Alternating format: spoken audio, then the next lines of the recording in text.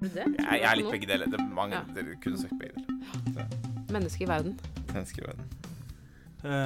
Ok, skal vi bare gønne på, folkens? Skal vi skal? Se i nåde til meg, syndige menneske, og velkommen til Nyhus og Dokka, en podcast fra vårt land.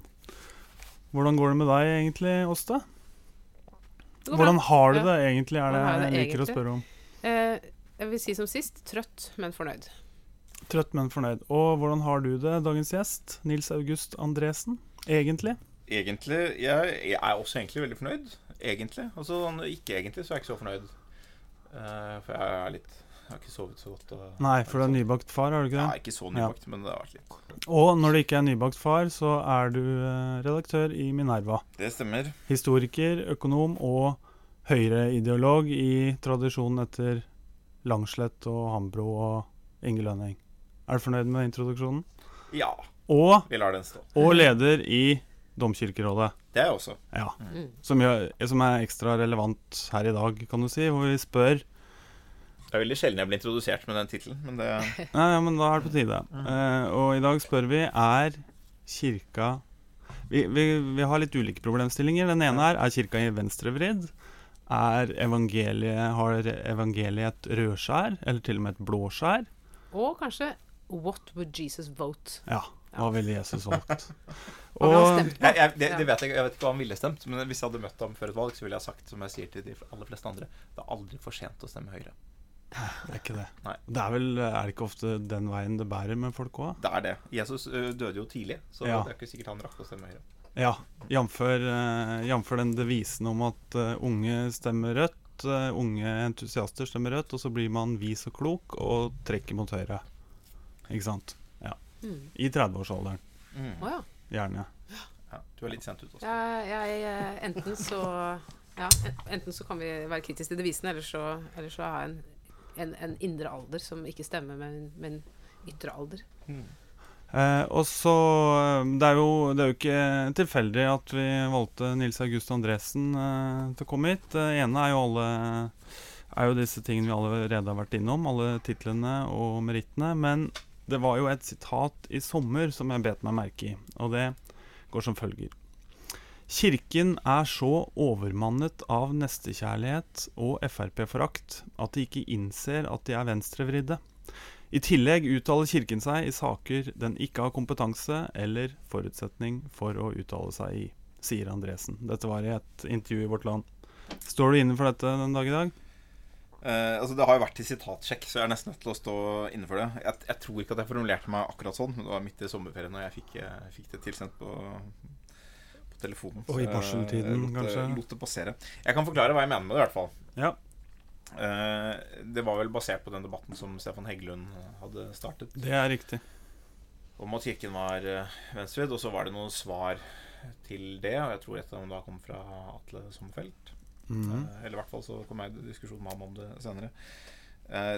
Poenget med det er at jeg tror veldig mange på høyresiden opplever at kirken er venstrevridd. Og spesielt hvis du er i FrP, så opplever du at kirken i betydningen kirkens ledende representanter. Kirken kan bety mange forskjellige ting, men kirkens talsmenn, at de er venstrevridd og har et spesielt agg mot FrP. Til dels av forståelige grunner, som vi får komme tilbake til. Men jeg tror i kirken så tror jeg veldig få, altfor få, er ordentlig bevisst hvilke implisitte politiske forutsetninger og antagelser om politikk og om verden som ligger i det synet, altså som ikke har å gjøre med teologi, for det er en egen diskusjon som vi kommer tilbake til om evangeliet er venstrevridd, men det er mange andre forutsetninger som man gjør seg, som man ikke er seg så bevisst av, og det er noe med at man er litt overmannet av behovet for å vise at man er nestekjærlig, som er noe litt annet. Det er misfornøyd med sitatet som det står, men behovet for å vise at man er nestekjærlig er noe litt annet enn å være nestekjærlig. Og jeg synes man ser det tydelig i jeg skrev et svar til denne saken hvor jeg utdypet det litt. Da hadde Preses akkurat vært ute og sagt om EUs toppmøte for flyktninger. En løsning som var skissert der, å satse mer på mottak i afrikanske land. Han har sagt at, som blant annet Erna Solberg og Angela Merkel, Merkel gikk inn for, hun sa om det at det var umoralsk. Fordi vi må åpne vår dør for vår neste, og der det hjerterom det husrom, og så videre, og så videre. Og det for meg en sånn uttalelse som det selvfølgelig går an å argumentere for, men som også sånn, som ikke forholder seg til de faktiske problemene europeiske politikere står overfor. Og så det å tenke, Merkel også den politikeren som sa Wirtschaften, altså, som ledet den tyske politikken til å ta imot 800 000 asylsøkere i 2016. Det er ikke et hjertekaldt menneske som ikke ønsker å hjelpe flyktninger. Man prøver å forstå hvilke valg det hun står overfor. Jo, det hun står overfor at hun ser at flyktningkrisen i 2015 bidro til Brexit, bidro til en høyre radikal regjering i Polen, bidro muligens til Trump, litt mer indirekte, førte til at høyrepopulistiske partier i hele Europa gikk frem ca. 7 prosentpoeng, bidro til Sverigedemokraternes sterke vekst, bidro til veksten til Alternativ for Deutschland i Tyskland, og hvis man ikke hadde gått i den retningen, ville man raskt vært truet med nyvalg og kanskje en ny regjering også i Tyskland, som på sikt ville ført en mye dårligere politikk for en eller annen form for internasjonal solidaritet og et bærekraftig flyktningsystem enn det Merkel selv med at hun ville gjort. Så kan man diskutere det, men det hennes utgangspunkt. Og det problemstillingen som kirken ikke forholder seg til, og ikke trenger å forholde seg til kanskje, men som gjør at man ikke man forstår ikke selv hvilke implisitte politiske forutsetninger som ligger under uttalelsene man kommer med. Det ikke bare ment som en mer overordnet appell, da? Som ikke tar sikte på å gå ned i detaljnivået og Nei, men alt det hva betyr vanskelige dilemmaene hvis du sier det umoralsk å gjøre det, vi må gjøre det som er moralsk. Ok, så føler jeg at man legger press på politikerne for å føre en mer åpen politikk, da. Og så har det konsekvenser av typen jeg skisserte. Det dette som ligger i den egentlige definisjonen på godhetstyranni, at den reduserer kompliserte problemstillinger til en ren moralsk stillingstagen? Ja, det jo ikke et begrep jeg ofte bruker, men det jo det. Slik Terje Tvedt egentlig ville at det skal brukes. Så det det brukt om at det et komplekst spørsmål som har veldig mange fasetter, hvis du ser på konsekvenser som reduseres til sinnelags- eller dygdsetikk. Og det noen mulighet for å snakke om hvorfor det kirken blir venstrevridd. Nå snakker jeg veldig mye om det. Ja, la oss bare ta et bittelite steg tilbake, for jeg tenker at jeg synes det kjempeinteressant. Men det jo ikke sånn at du nå på en måte gjør en apolitisk analyse av det som på en måte skjedde i 2015. Nei. Dette også en politisk analyse, og det å si at det var flyktningstrømmen i 2015 som førte til alle disse tingene som du har pekt på. Det jo også et spørsmål som opp til debatt. Altså, hvordan ville det sett ut? Vi hadde jo Sverigedemokraterne før 2015. Altså, de hadde jo alle ja, men jeg mener at det å si at disse og disse faktorene førte til dette resultatet, eller for å si det på en litt grovere måte, på grunn av flyktninger, så har vi høyreekstreme. Ikke sant? Det jo også på en måte jeg tror hvor du begynner kausal-analysen. Ikke sant? Du kan også si på grunn av en enorm forskjell i ressurser mellom Vesten og andre land, så har vi høyreekstremisme. Ikke sant? Så det jo spørs jo hvor langt du skal gå tilbake, og hvor du setter fingeren på. Her kunne du sagt på grunn av krigen i Irak har du dette. Man kunne sagt på mange ting. Men jeg tror grunnen til at jeg grep fatt i den beslutningen at det den vi på en måte kan at det den vi kan påvirke her og nå. Hvis noen kommer med et forslag av typen vi kan ta imot flere flyktninger, eller vi kan innføre denne realistiske politikken som utjevner levekårsforskjellene i hele verden. Så det en kjempegod idé. Den jeg veldig for. Men vi har ikke liksom funnet den da ennå. Men jeg helt enig i det at det ikke sånn at vi skal glemme å diskutere de andre spørsmålene som kan bidra til hele problemkomplekset. Men jeg tror i hvert fall det i hvert fall den posisjonen politikerne opplever at de står i.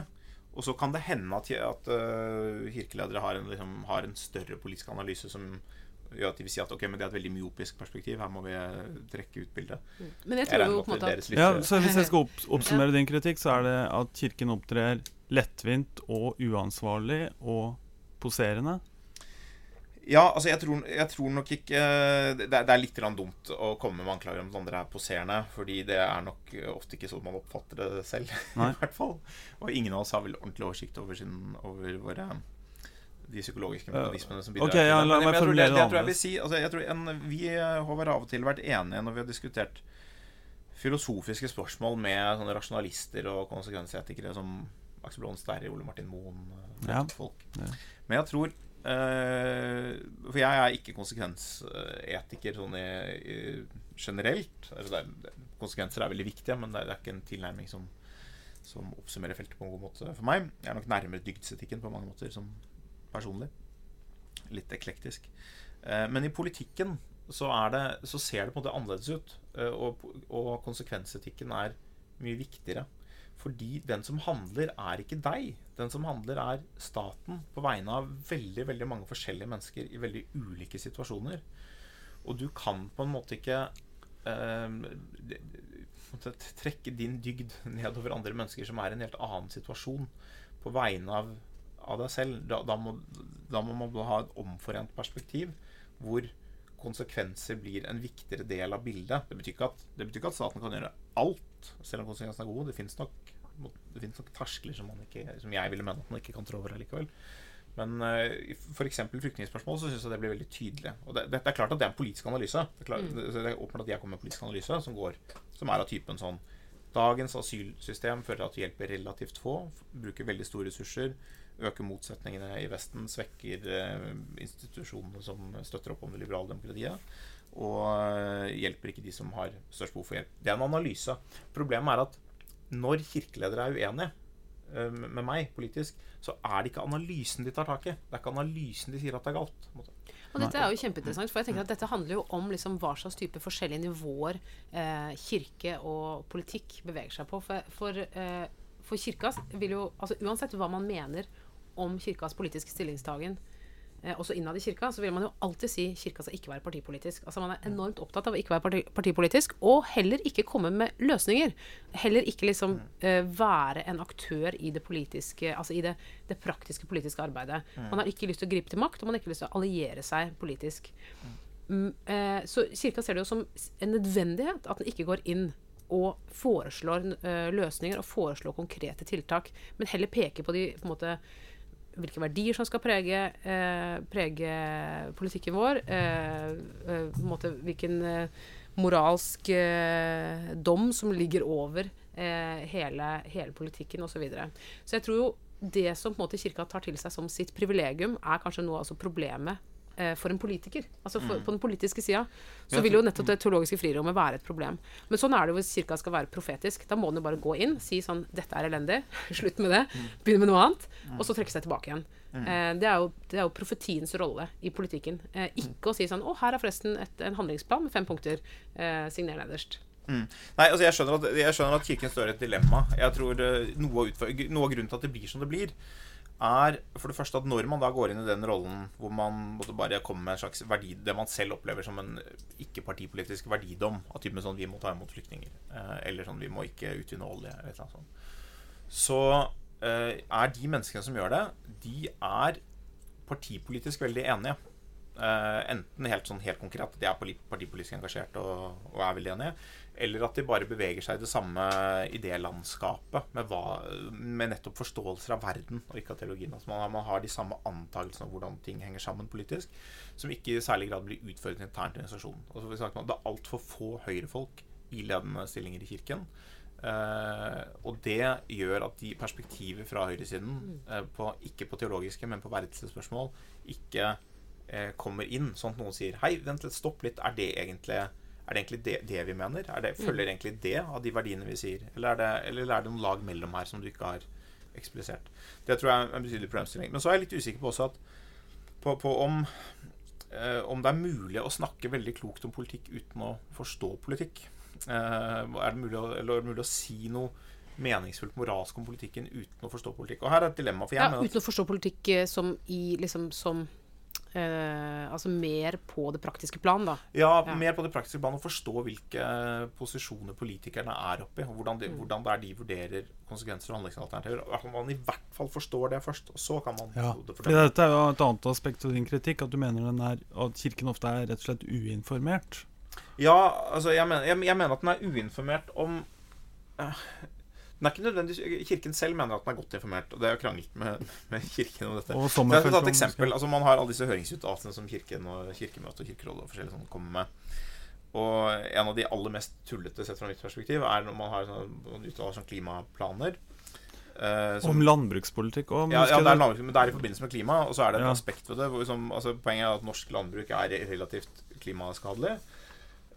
Og så har man sånt, man veldig opptatt av at selv om man på alle mulige områder veldig opptatt av å sette klima først, så er man opptatt av at klimaforhold ikke må ødelegge for kortreist norsk dyrehold. Ja, jeg husker, du fant et veldig godt sitat som jeg tenkte jeg skulle lese opp. Ja.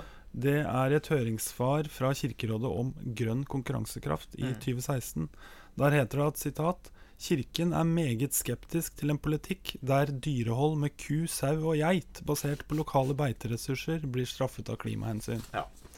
Og det skal ikke Kirken mene noe om. Nei, altså det er veldig spesielt å skrive det, og det viser på en måte noe av altså jeg tror at de som har skrevet det, de mener å på en måte kunne si at dette faktisk ikke klimafiendtlig. Altså de fleste vil jo si at særlig storfedrift jo den mest klimafiendtlige delen av landbruket, og man antagelig, uten at det lenge siden jeg har satt meg godt inn i dette her, antagelig ville til og med mye importert storfekjøtt, hvis man først skulle ha det, være bedre enn norsk, som veldig avhengig av kraftfôr. Men det sånn, men poenget mitt mer av typen at dette kan man sikkert ha legitimt uenige synspunkter om. De som har skrevet det, har kanskje på en måte, de mener sikkert selv at de kan noe om dette her.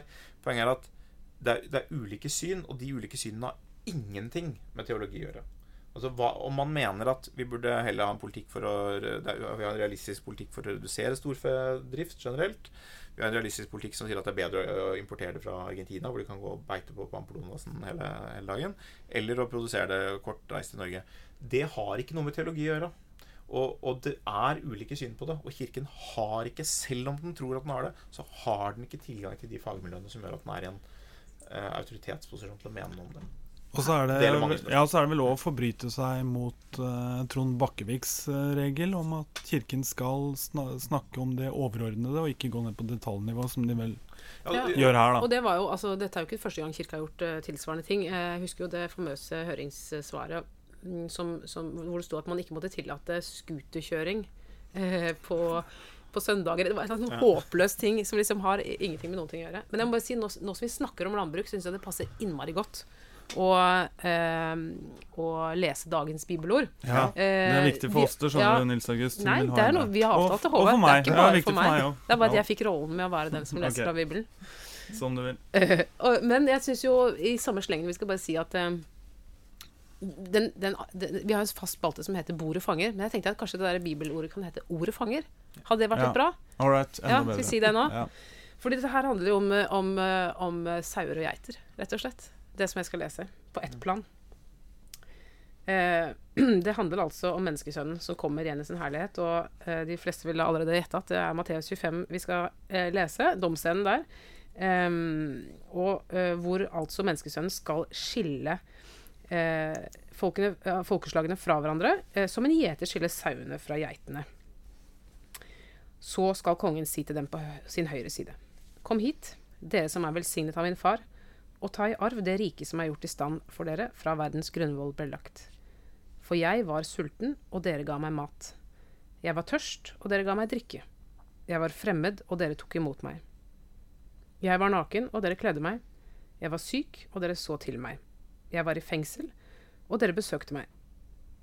Da skal de rettferdige svare: Herre, når så vi deg sulten og ga deg mat, eller tørst og ga deg drikke?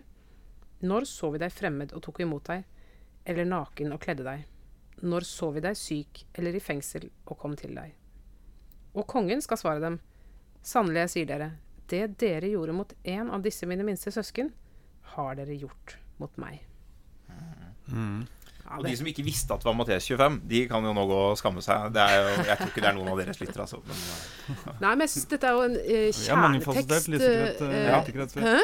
Vi har en mangefasettert lyttekrets, så ikke si det.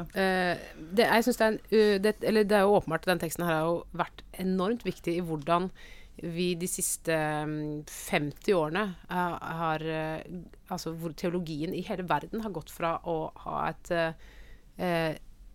ofte ganske distansert, i hvert fall den protestantiske teologien, distansert forhold til politikk, til å bli mye mer opptatt av politikk, fordi at det har å gjøre med evangeliet. At det en eller annen konsekvens av evangeliet å ta vare på mennesker. Det har man alltid ment.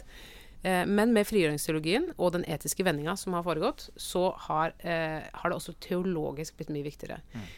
Og dette her jo en tekst hvor frigjøringsteologi sier: her identifiserer Jesus seg med de som lider i verden, Og vår oppgave som kristne å avhjelpe nøden. Og det det kirka skal drive med. Alt annet egentlig ganske irrelevant.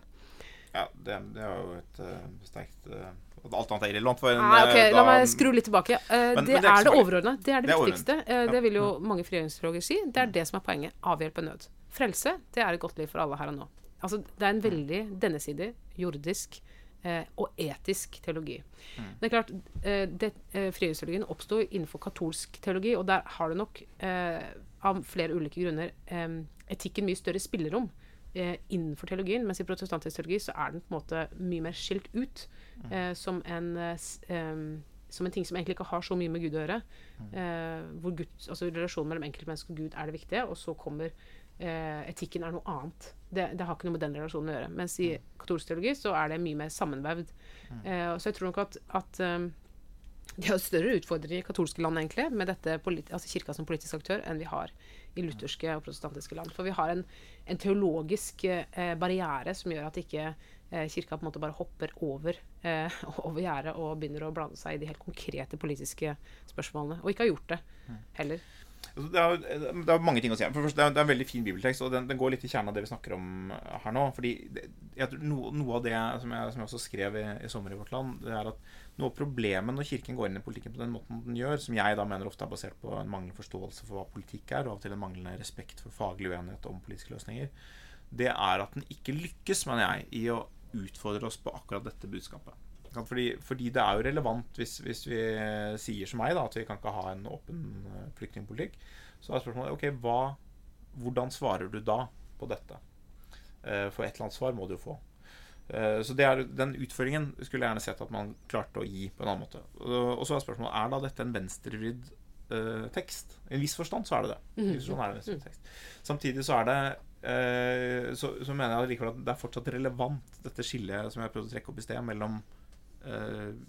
mellom staten som politisk aktør og mennesker og andre sammenslutninger som aktører. Og det også en viss forskjell til katolske land, hvor kirken selv den aktøren. Du sier at den blander seg inn i politikken, og i noen grad gjør den det, men også i Latinamerika så det også kirken selv tar denne rollen.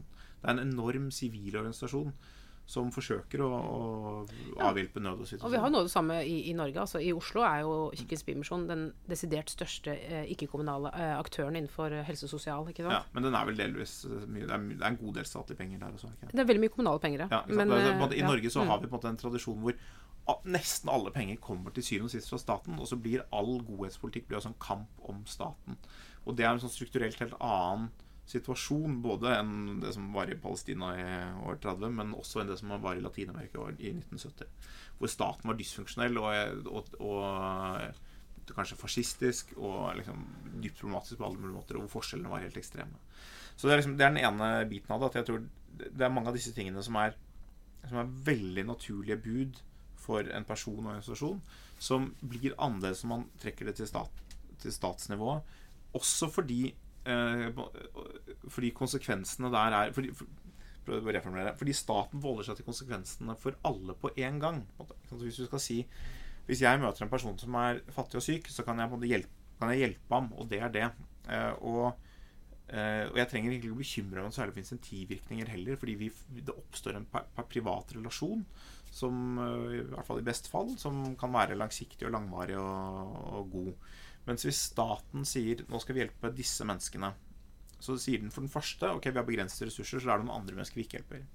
For det andre så kan det være masse uintenderte konsekvenser av et regelverk for visse typer hjelp, som for eksempel i hvert fall kan gjøre at disse menneskene da kanskje ikke kommer i jobb, ikke får en varig inntekt, får dårlige liv på sikt, og så videre, og så videre. Og det bare sånn eksempel fra norsk politikk. En del forskning viser at i hvert fall antyder, dette kan man sikkert krangle om, men at jo lenger du borte i sykefravær, jo større sjansen for at du blir ufør. Men det også sånn at jo bedre sykelønnsordningen jo lenger du borte i sykefravær. Og da hadde man innført en sånn regel for å kutte i normert sykefravær, så man at andelen som handlet i varig uføretrygd gikk ned blant den gruppen. Så det sånn, hva det snille å gjøre i den sammenhengen? Hvis du i en privat relasjon, så trenger du på en måte ikke egentlig å bekymre deg. Altså, du må bekymre deg for det, men det en privat bekymring som du gjør i en relasjon til et annet menneske. Staten forholder seg på en måte til alle de fattige samtidig og på lang sikt. Og det en helt annen situasjon som jeg mener man kan godt mene alt det og likevel ende med politikk veldig langt til venstre, men jeg tror min innvending ofte mot kirken at den tar på en måte ikke ordentlig inn over seg at dette strukturelt helt ulike ting, og hvis man diskuterer det mot noen man er enig med, så må man diskutere de premissene. Man kan ikke hoppe over dem og si det handler bare om at vi skal hjelpe for neste, fordi det et viktig premiss, men det på en måte ikke svaret på. Det ofte ikke der de politiske uenighetene går, og det derfor jeg både med som overmannet av FrP har hatt, at i Norge så det finnes mennesker i FrP som har et syn på både flyktninger og andre som det grunn til å reagere på også teologisk, men forskjellen i politikk i Norge relativt små, og de aller fleste mennesker vil selv mene at de ønsker å ta vare på de fattige og de nødlidende og så videre, i en eller annen forstand, på en eller annen måte. Og det å på en måte gjøre om politikken til at man tror at det handler om at vi vil ta vare på vår neste, vi nestekjærlige, men de vi politisk uenige med, de ønsker ikke det. Det i hvert fall for lettvint. Det kan være riktig. Det liksom farlig å si det kan aldri være tilfellet. Alle akkurat like nestekjærlige hele tiden. Det åpenbart ikke sant.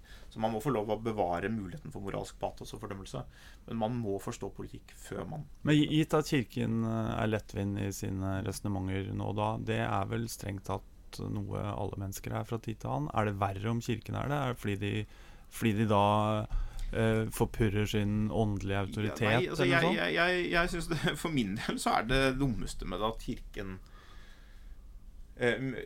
gjør seg selv mindre relevant i en viss forstand, spesielt på høyresiden.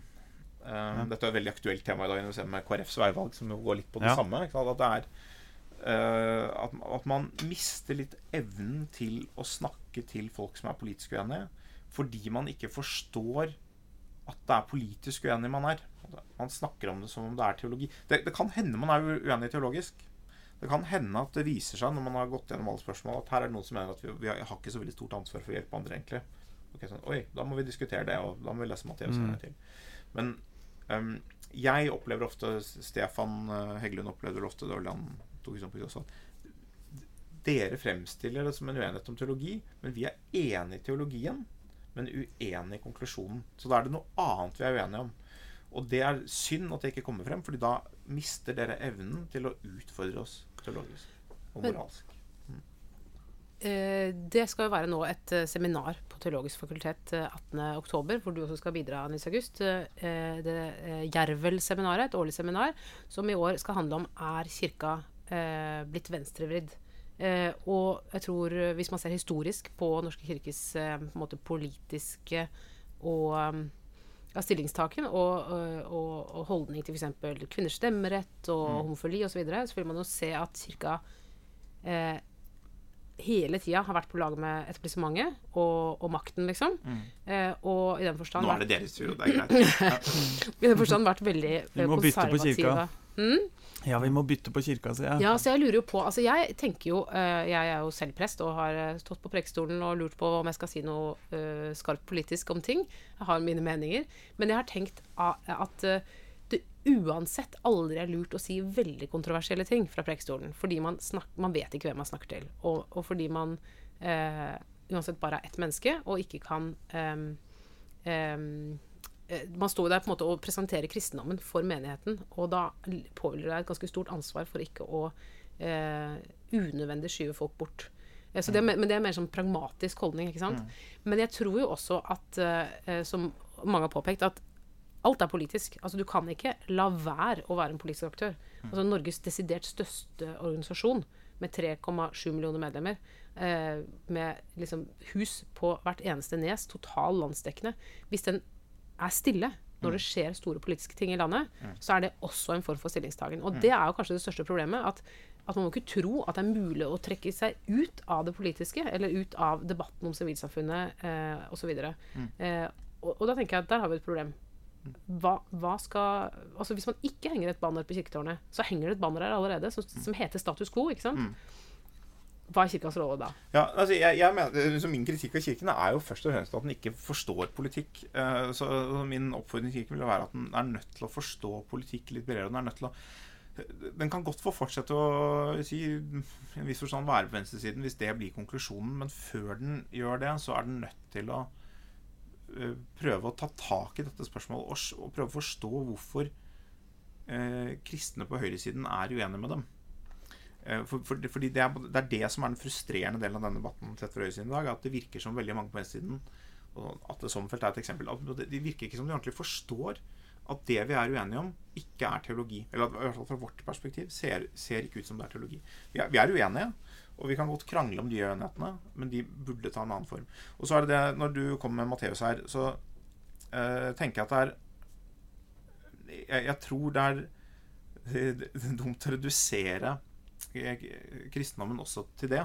For jeg tenker at det er noe av det helt sentrale aspektet som fører til disse tingene, som fører til at vi ikke mater den sultne og hjelper den forfulgte og sånn, handler om synsbegrepet i en litt større forstand, og incurvatus est in se, og hele denne altså man er innkrøkket i seg selv og ikke lever livet utover mot Gud og mot mennesker. Og synsbegrepet, sånn som jeg forstår det, er alle de tingene som kommer i veien for at vi lever sånn som vi burde gjøre. Og det er for eksempel at vi er grådige, at vi er gjerrige, at vi er hevngjerrige, at vi er stolte, liksom alle disse tingene, som så hele tiden spiller inn i politikken, og som er enda mer fundamentalt, kan du si, enn det skriftstedet du leste. Og jeg tror at ved å sette fokus på det, så kan det ofte være politisk, så er det mulig å være politisk uten å gå inn i hver enkelt sak. Det er på en måte det litt mer overordnede bildet som vi refererte til i sted. Så jeg er helt enig med deg. Kirken kan ikke per definisjoner prinsipielt være apolitisk. Det er sånn Nazi-Tyskland, og vi som lever i det. Kanskje lever vi nå opp i noe som begynner å bli like grusomt, og så sier ingen ifra. Det må man selvfølgelig gjøre. Det jeg sier fra er på en måte konkret og situasjonsbestemt, at jeg opplever at kirken i dag ikke helt forstår en del av de store utfordringene vi står oppe, og de forstår spesielt ikke hva uenighetene består i. Og dette virker fremmedgjørende på det virker fremmedgjørende, og det virker først og fremst marginaliserende på kirkens mulighet for innflytelse, fordi den holder seg da inne med mennesker som den allerede er enige med, og som for så vidt ofte ikke er så kirkelige heller, men den måtte appellere til et segment som er enig i de standpunktene den har. Og det gjelder på hele den store debatten om flyktninger og migrasjon og høyrepopulisme, som er en av vår tids betente og avgjørende debatter. Og det gjelder den andre kjempestore debatten, som er klimadebatten, hvor jeg er ikke like sint på kirken i klimadebatten, men hvor det også er veldig vanskelige spørsmål. Kirkens store stillingstagen har vært til oljeboring.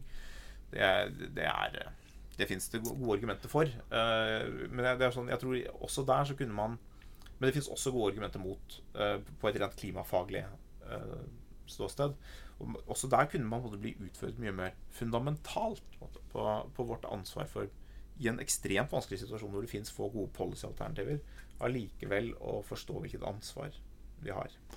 Men da vil jo enkelte representanter for kirken kontre slik. Jo, dette vil nødvendigvis virke fremmedgjørende på deler av høyresiden, fordi evangeliet har en iboende venstredreining, noen iboende venstreverdier, slik at det er uunngåelig at dette ikke vil virke fremmedgjørende på deler av høyresiden når vi taler evangeliet. Det er en legitim posisjon i en viss forstand. Det jeg prøver å argumentere for, er at jeg tror det jeg mener at det ikke er riktig i de konkrete tilfellene jeg peker på da. Og som jeg sa jeg skjønner hvorfor man mener at det finnes en del skriftsteder som peker i retning av jeg tror mange på høyresiden ikke tar ordentlig på alvor at sentrale skriftsteder er veldig opptatt av å ta vare på de fattige og de nødstedte, og at det er et ganske antimaterialistisk grunnsyn i evangeliet. Det er mange på høyresiden som kanskje ikke tar ordentlig inn over seg. Det er reelt, og det er der. Det kan vi ikke på en måte snakke bort. Men jeg holder på det jeg sa innledningsvis, at jeg tror politikk er en annen form for geskjeft enn vanlig mellommenneskelig kontakt. Det betyr ikke at det er irrelevant, men det er dette her med at politikken må forholde seg til alle spørsmålene samtidig. En relasjon som forholder deg til ett menneske av gangen.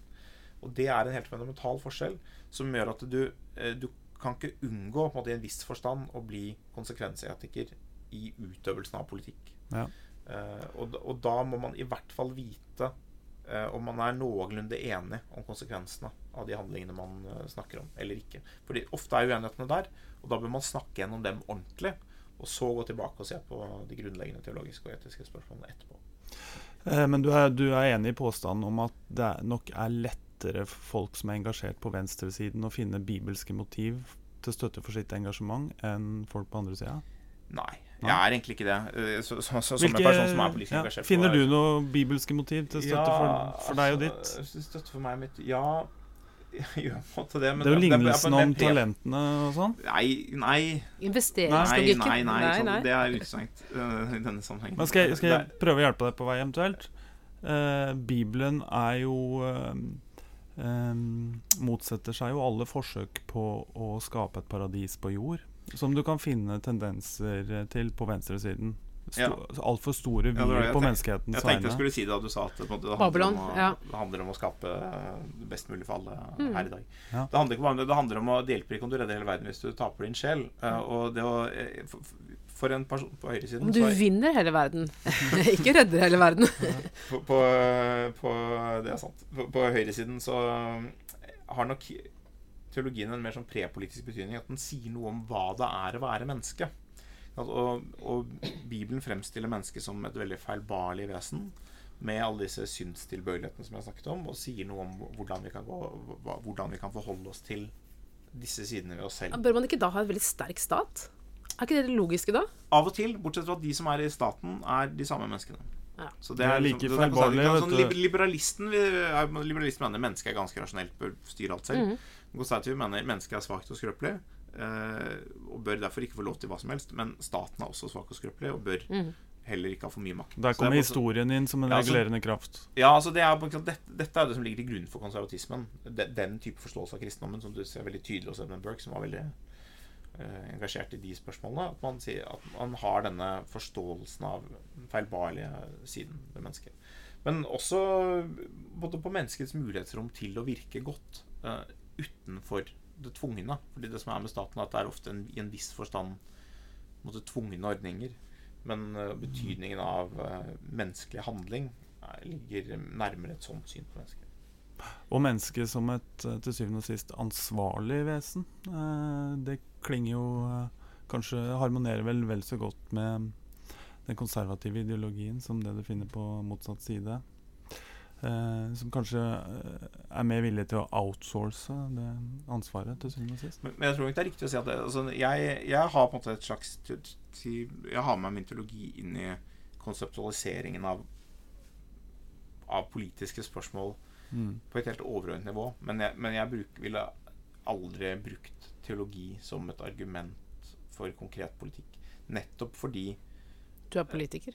Nettopp fordi jeg tror ikke det så mye fordi jeg på høyresiden, som at det for meg et veldig tydelig skille med staten som aktør, som dels i et sekulært samfunn nødt til å gis andre begrunnelser av legitimitetshensyn, men som dels også nødt til å aggregere så mange ulike hensyn at det blir veldig vanskelig å koble det på liksom, skriftsteder eller helt konkrete teologiske syn.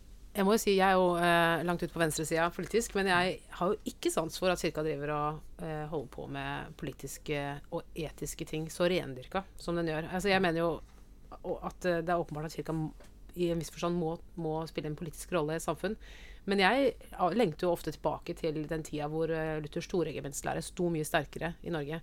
Altså hvor man hadde en tanke om at det en arbeidsfordeling her. Vi jobber alle for Gud. Men de som holder på med politikk, stat og så videre, de holder på med en ting.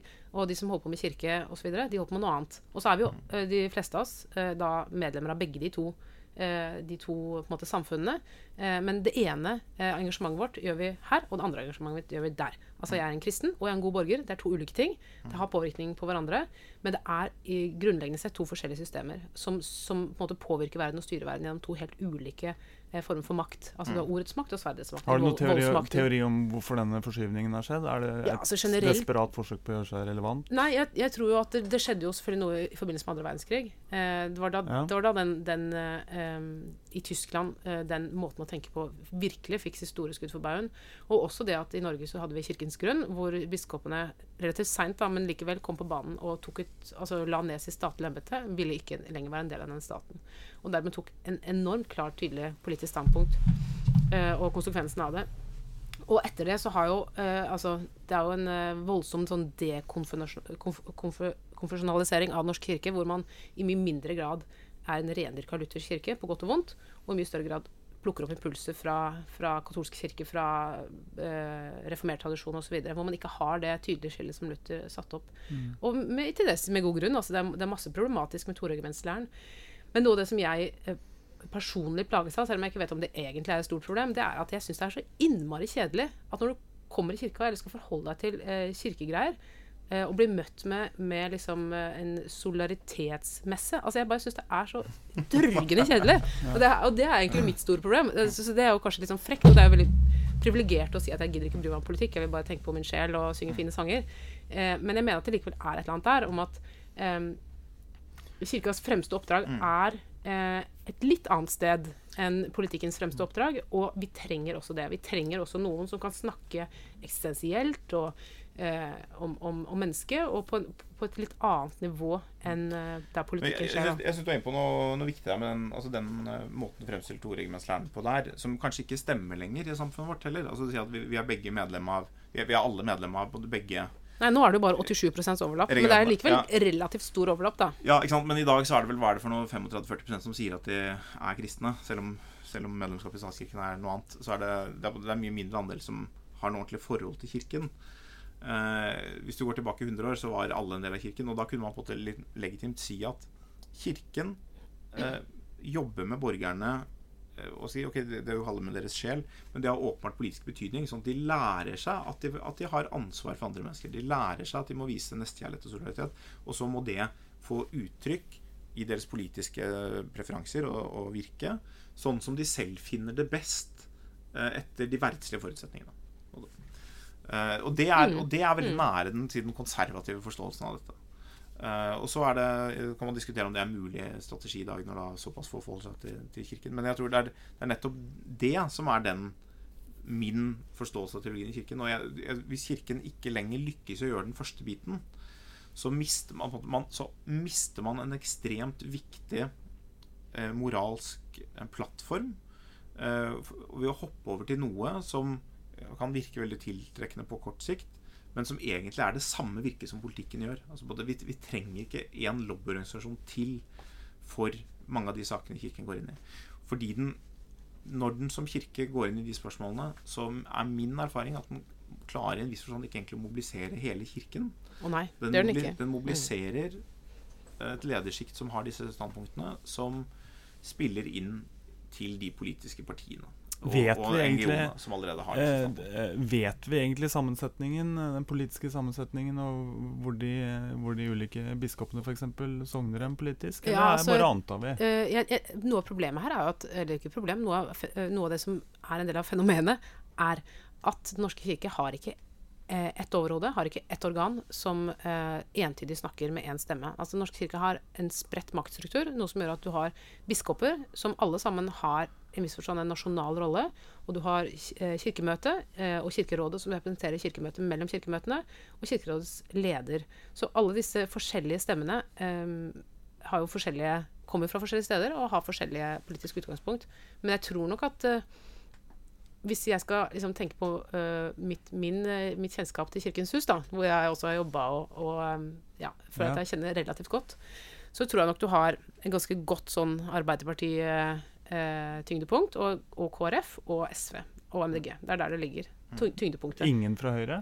Jeg vet ikke hva biskopene stemmer, så det skal jeg ikke si noe om, men det kan godt hende at det finnes en og annen høyreperson, men jeg er i og for seg helt enig med Nils August, at det er for lite representasjon fra høyresida i norsk kirke. Jeg tror at veldig mange høyrefolk som er i kirken, og Inge Lønning er et godt eksempel på det. Han er dessverre gått over til den andre siden av kirken. Han er jo den andre siden av kirken, men han var et godt eksempel på det, at de som er på høyresiden og er i kirken, når de snakker om politikk, så snakker de ikke så mye om teologi. Og det betyr, mens de som er på venstresiden, de kvier seg ikke for den å gjøre det båndet. Noen gjør det. Noen gjør det. Altså, Du gjør det åpenbart, eller sier det her. Men det gjør at du får inntrykk at det bare er folk på venstresiden. For det er bare de som bruker det til politikk. Det er de som gjør koblingen. Enda større skjevhet i men altså, jeg kjenner også høyrefolk som har viktige posisjoner i norsk kirke, så det er ikke helt entydig, men jeg tror det er helt riktig at sånn som det har blitt, så er det underrepresentasjon av høyresida, og ikke minst av FrP. Altså, partiet Høyre er nok en ting, men hvis du skal gå enda lenger ut, så har nok et stort problem. Men det handler jo også om at den norske kirke er middelklassens kirke, ikke sant? Og FrP er ikke i så stor grad middelklassens parti. Du nevnte disse solidaritetsgudstjenestene. Hva med disse pride-gudstjenestene? Er det tilbørlig? Ja, jeg tenker at der er vi et litt annet sted, for det handler kanskje ikke så mye om konkret politikk, men litt mer om på en måte sivilsamfunnet. Altså vi driver jo ikke og påvirker lovverk sånn som det er nå, altså når det er knyttet til homofili og den slags type spørsmål, selv om på en måte familiestruktur og en del sånne ting er inne i lovgivninga og opp til debatt, men jeg tenker jo at det er greit en stund, kirken har en historie der på en måte. Ja, jeg tenker at det er mye å reparere der og, så det er en slags botsøvelse. Ja, det synes jeg det er. Ja. Men om man skal gjøre det om 50 år, det vet jeg ikke om liksom er like noe. Nei, og din innvending var kanskje at disse solidaritetsgudstjenestene var kjedelige, mer enn utilrådelige. Og det er jo også noe med at det er så forutsigbart og åpenbart hva som skal skje, at jeg går inn med en forventning om at jeg ikke skal bli overrasket, og blir det jo i og for seg heller ikke. Og går generelt lite på sånne type gudstjenester. En gudstjeneste er en gudstjeneste. Du kan si, problemet er når kirken sier ting som ingen kan være uenig i, på en måte som ekskluderer halvparten av befolkningen. Ja, det er egentlig ganske det er ingen som hvis du går på solidaritetsgudstjeneste, det er ingen som er uenig at sånn, vi skal være solidariske, vi skal hjelpe andre sider. Man sier på noe som er ukontroversielle. Man snakker til menigheten som om de er innforstått. Man utfordrer ikke det man snakker til, men man setter ofte opp en retorisk kløft til noen andre som mener noe annet eksplisitt eller implisitt, som på en måte står for mindre nestkjærlighet. Og da man klarer ikke egentlig å utfordre seg selv, og det er liksom hele denne med bjelke og splint og sånt som jeg synes er en viktig del av bildet. Som kirken må utfordre seg selv, de som er der, de som er i menigheten, og det klarer man, tror jeg, best hvis man også forholder seg litt mer til det klassiske synsbegrepet, ikke det synsbegrepet som etter hvert bare betydde sex, men det er synsbegrep som handler om hva som hindrer oss som mennesker i å handle godt i privatlivet og i politikken. Jeg må si som et lite PS. Det er jo at nesten alle jeg kjenner er jo på venstresida politisk og teologisk, og elsker solidaritetsmesser, og synes det er helt topp at kirka engasjerer seg i alle mulige slags små og store saker. Så det kan godt hende du ikke har så mange venner lenger. Det kan godt hende at det er noen der ute som synes det er det mest spennende av alt. Det er jo å være på en gudstjeneste mot halshogging i Iran, liksom. Det er det, og når kirka kan gjøre det, så føler de seg endelig hjemme, mens de har følt seg ute av det i lang tid. Så det er vanskelig å gi noen sånne generelle bilder av hva folk syns om gudstjenester. Så jeg bare sier at jeg taler kun på vegne av meg selv her, og jeg vet at jeg er i min verden i et lite mindretall. Folkens, vi er nesten ved veis ende. Vi må bare rekke vår faste spalte, Bordet fanger, hvor vi tar opp et tema eller lanserer ulike tema som vil engasjere i vårt neste forestående middagsselskap. Har du forberedt noe tema, Nils August? Jeg tenkte at vi skulle høre på Åste først, og gleder meg veldig. Ja, Åste, da begynner vi med deg. Jeg skal gå rett inn i det trivielle, upolitiske og uteologiske. Jeg lurer ofte på en ting som jeg av og til spør folk om, og stort sett glemmer å spørre folk om. Det er, stryker folk skjortene sine, og hvem gjør det i så fall? Og en ting er oss vanlige mennesker. Altså, ja, de fleste vil jo da si ja eller nei, jeg stryker ikke, jeg stryker når jeg skal på fest, og man gjør det da selv. Men hva med de som liksom er et lite hakk over oss i samfunnet? De som egentlig ikke har tid til å stryke skjortene sine. Jeg husker Rimi-Hagen gjorde et stort nummer ut av at han kjøpte skjortekragene i London eller et eller annet. Ja, men hvem stryker dem? Ja. Så jeg tenker jo at jeg lurer jo på han sender dem dit for å få dem stilet. Det var hans bidrag til krisen til keynesiansk politikk. Dette har jo langt Jon Collett var vel den som opprinnelig ble kjent for å gjøre det. Rundt 1800 sendte skjortene sine med båt til London. For å få stivet var det. Bedriftsledere i små eller mellomstore kanskje heller bedrifter, gjør du det selv? Har de konene det, eller mennene eventuelt? Gjør det ikke i det hele tatt? Det vaskehjelp som kanskje kan gjøre det? Ja, jeg synes det et veldig morsomt spørsmål. Ja. Som jeg pleier å gjøre det selv, men du gjør det ikke, skam å melde. Jo. Vi sitter her og ser på en skjorte som ustrøkket. Det ser dere ikke lytterne. Han har vært med på en lang dags ferd. Jeg pleier å gjøre det selv. Jeg legger min ære i det, men grunnen til at jeg tok det opp nå, var at da jeg kom hjem forrige gang, så hadde mutteren vært og stelt i huset noen dager, så da hadde mutteren tatt alle skjortene mine. Så deilig.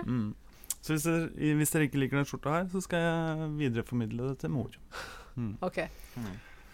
Jeg stryker ikke skjortene mine i det hele tatt. Og ikke selv, og heller ingen andre stryker dem heller. Så de alltid ustrøkne. Ja. Det er et godt tema i hvert fall. Ja. Jeg til middagsbordet så tror jeg har hørt på denne Sånn er du-programmet til Harald Eia og Nils Brenna. Jeg synes det er kjempebra. Så dette med personlighetstester, det tror jeg engasjerer. Og det finnes en annen personlighetstest i Sånn er du, så lener det seg på den som heter Big Five, som er veldig deskriptiv av seg. Det finnes også en som heter Enneagrammet, som sorterer mennesker i 9 typer. Ja. Og som har et mer normativt anliggende. Den nøyer seg ikke med å si 'sånn er du'. Den spør 'hvordan bør du være'? Ja. Apropos dygder og alt mulig, som du har vært innom, Nils August.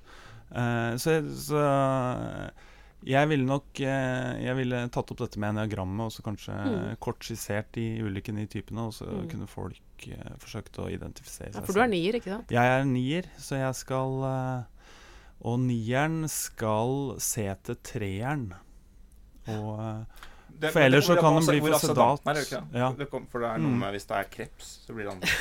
Ja, det vet jeg ikke. Jeg skal ikke påberope meg noen stor innsikt i det. Men 9eren kan bli for bedagelig anlagt, så han bør se til 3eren, som er den ambisiøse og ærgjerrige, og det er 9erens forløsning, da. Ja, nei, jeg får se når jeg kommer i middagsselskap neste gang med småbarn, men jeg kunne tenke meg å snakke om hvorfor menn og kvinner forstår hele diskusjonen om seksuelle overgrep, MeToo, trakassering, så ulikt. Det blir kjempekoselig middagsselskap, tror jeg. Det kan bli ok. Jeg har noen teorier. Og se an publikummet som jeg kan skissere kort hva jeg tenker, og så får jeg se om noen inviterer meg på middag. I utgangspunktet så er det jo både menn som har et innlevelsesproblem. For de fleste menn skjønner ikke at det er så grusomt. Altså vi skjønner det fordi kvinner sier og sånt, men vi kjenner ikke på kroppen. Vi tenker at det er sånn, ja, det var litt dumt kanskje. Mange menn har blitt utsatt for litt seksuell trakassering selv, og tar det ikke så fryktelig tungt. Og dette finnes det studier på også som viser at det er ganske store forskjeller. Så menn skjønner det ikke helt. Så liksom det er en bit av bildet.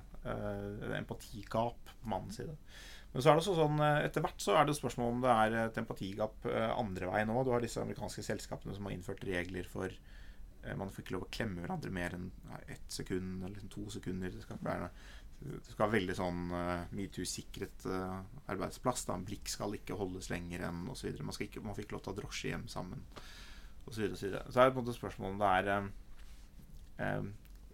går det en grense også andre veien hvor man kunne tålt mer. Det er den provoserende biten da. Så, og det er åpenbart en grense for hvor mye man skal tåle. Men hvor ulikt forstår vi disse tingene? Så tenker jeg noe av problemet her er jo liksom, hvordan formidler man at noe er uønsket og ønsket? Fordi hvis vi har et samfunn som forbyr seksuell oppmerksomhet i det hele tatt, så har vi et problem i neste generasjon. Da er det jo ingen barn. Så vi må på en måte, det må være mulig i samfunnet vårt at 2 mennesker tiltrykker seg hverandre. Men spørsmålet er på en måte når hvis man da sier at det er ikke lov å ta drosje hjem sammen og så videre, så hindrer du all kontakt mellom mennesker som kunne funnet hverandre. Så det er jo et altså jeg tenker, for det er mye som er uønsket, og så er spørsmålet hvor går grensen fra at noe er uønsket, men sånn er det, til at noe er uønsket og uakseptabelt. Og det er akkurat det rommet mellom de 2 som jeg synes er litt interessant å finne ut av. Ja. Jeg vet ikke om Matteus har noe på det. Nei, ja, det var det. Hvor kan vi sette Bibelen her hos det? Altså, jo, det kan vi. Vi kan jo se på Bergprekenen, og der sier jo Jesus at den som har sett på en kvinne med begjær, har allerede begått utroskap med henne i sitt hjerte. Ja. Så du er fucka uansett hva du gjør, egentlig. Jeg husker Jimmy Carter siterte det. Han Han var veldig ærlig, den amerikanske presidenten. Han ble spurt om han noen gang har begått utroskap, og da siterte han nettopp det og sa ja, jeg har jo det. Jeg har jo, Det var en god jeg har jo måte å kjent snikke seg begjæret i under. mitt hjerte, Ja. og så det er ute med meg, sånn sett. Men jeg tror nok at hvis man skal begynne å bruke Bergprekten som sånn underlag for etikken, så da havner vi fort et sted vi ikke vil være. Ja, og Jimmy Carter har jo da blitt latterliggjort for dette nå i 30-40 år. Ja. OK. All right, skal vi si oss fornøyde? Jeg tror vi skal si oss fornøyde. Takk for i dag. Takk for at vi kom. Takk for i dag.